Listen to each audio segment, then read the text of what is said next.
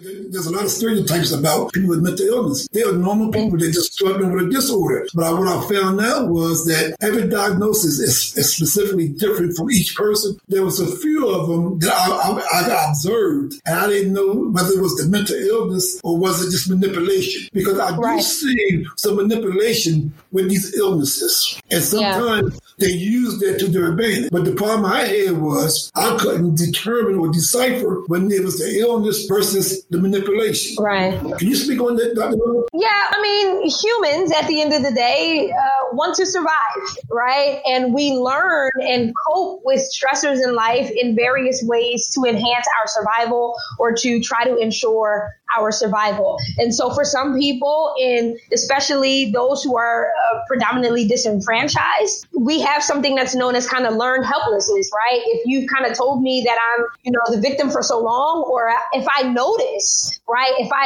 this conditional trend that if I play up my struggle, if I play up my illness or my diagnosis, then I can get things from you.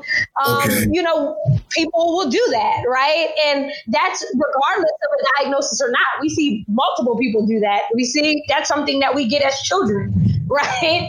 That we do when it comes to manipulation of people based on how we perceive we can get things from individuals. The way in which we kind of discern that, and that does take spiritual discernment, number one, and being tapped into that, but it also takes an understanding of what your role is and what your identifier role is with that individual, right?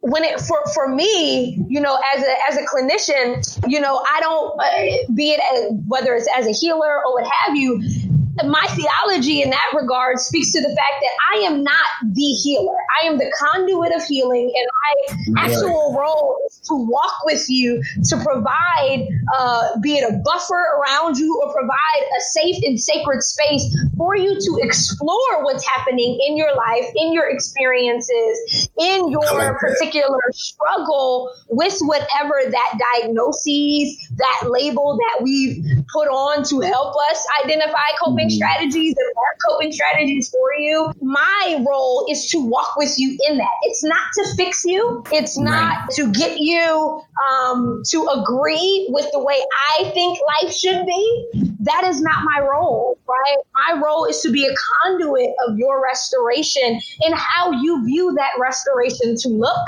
and what you desire it to look like. And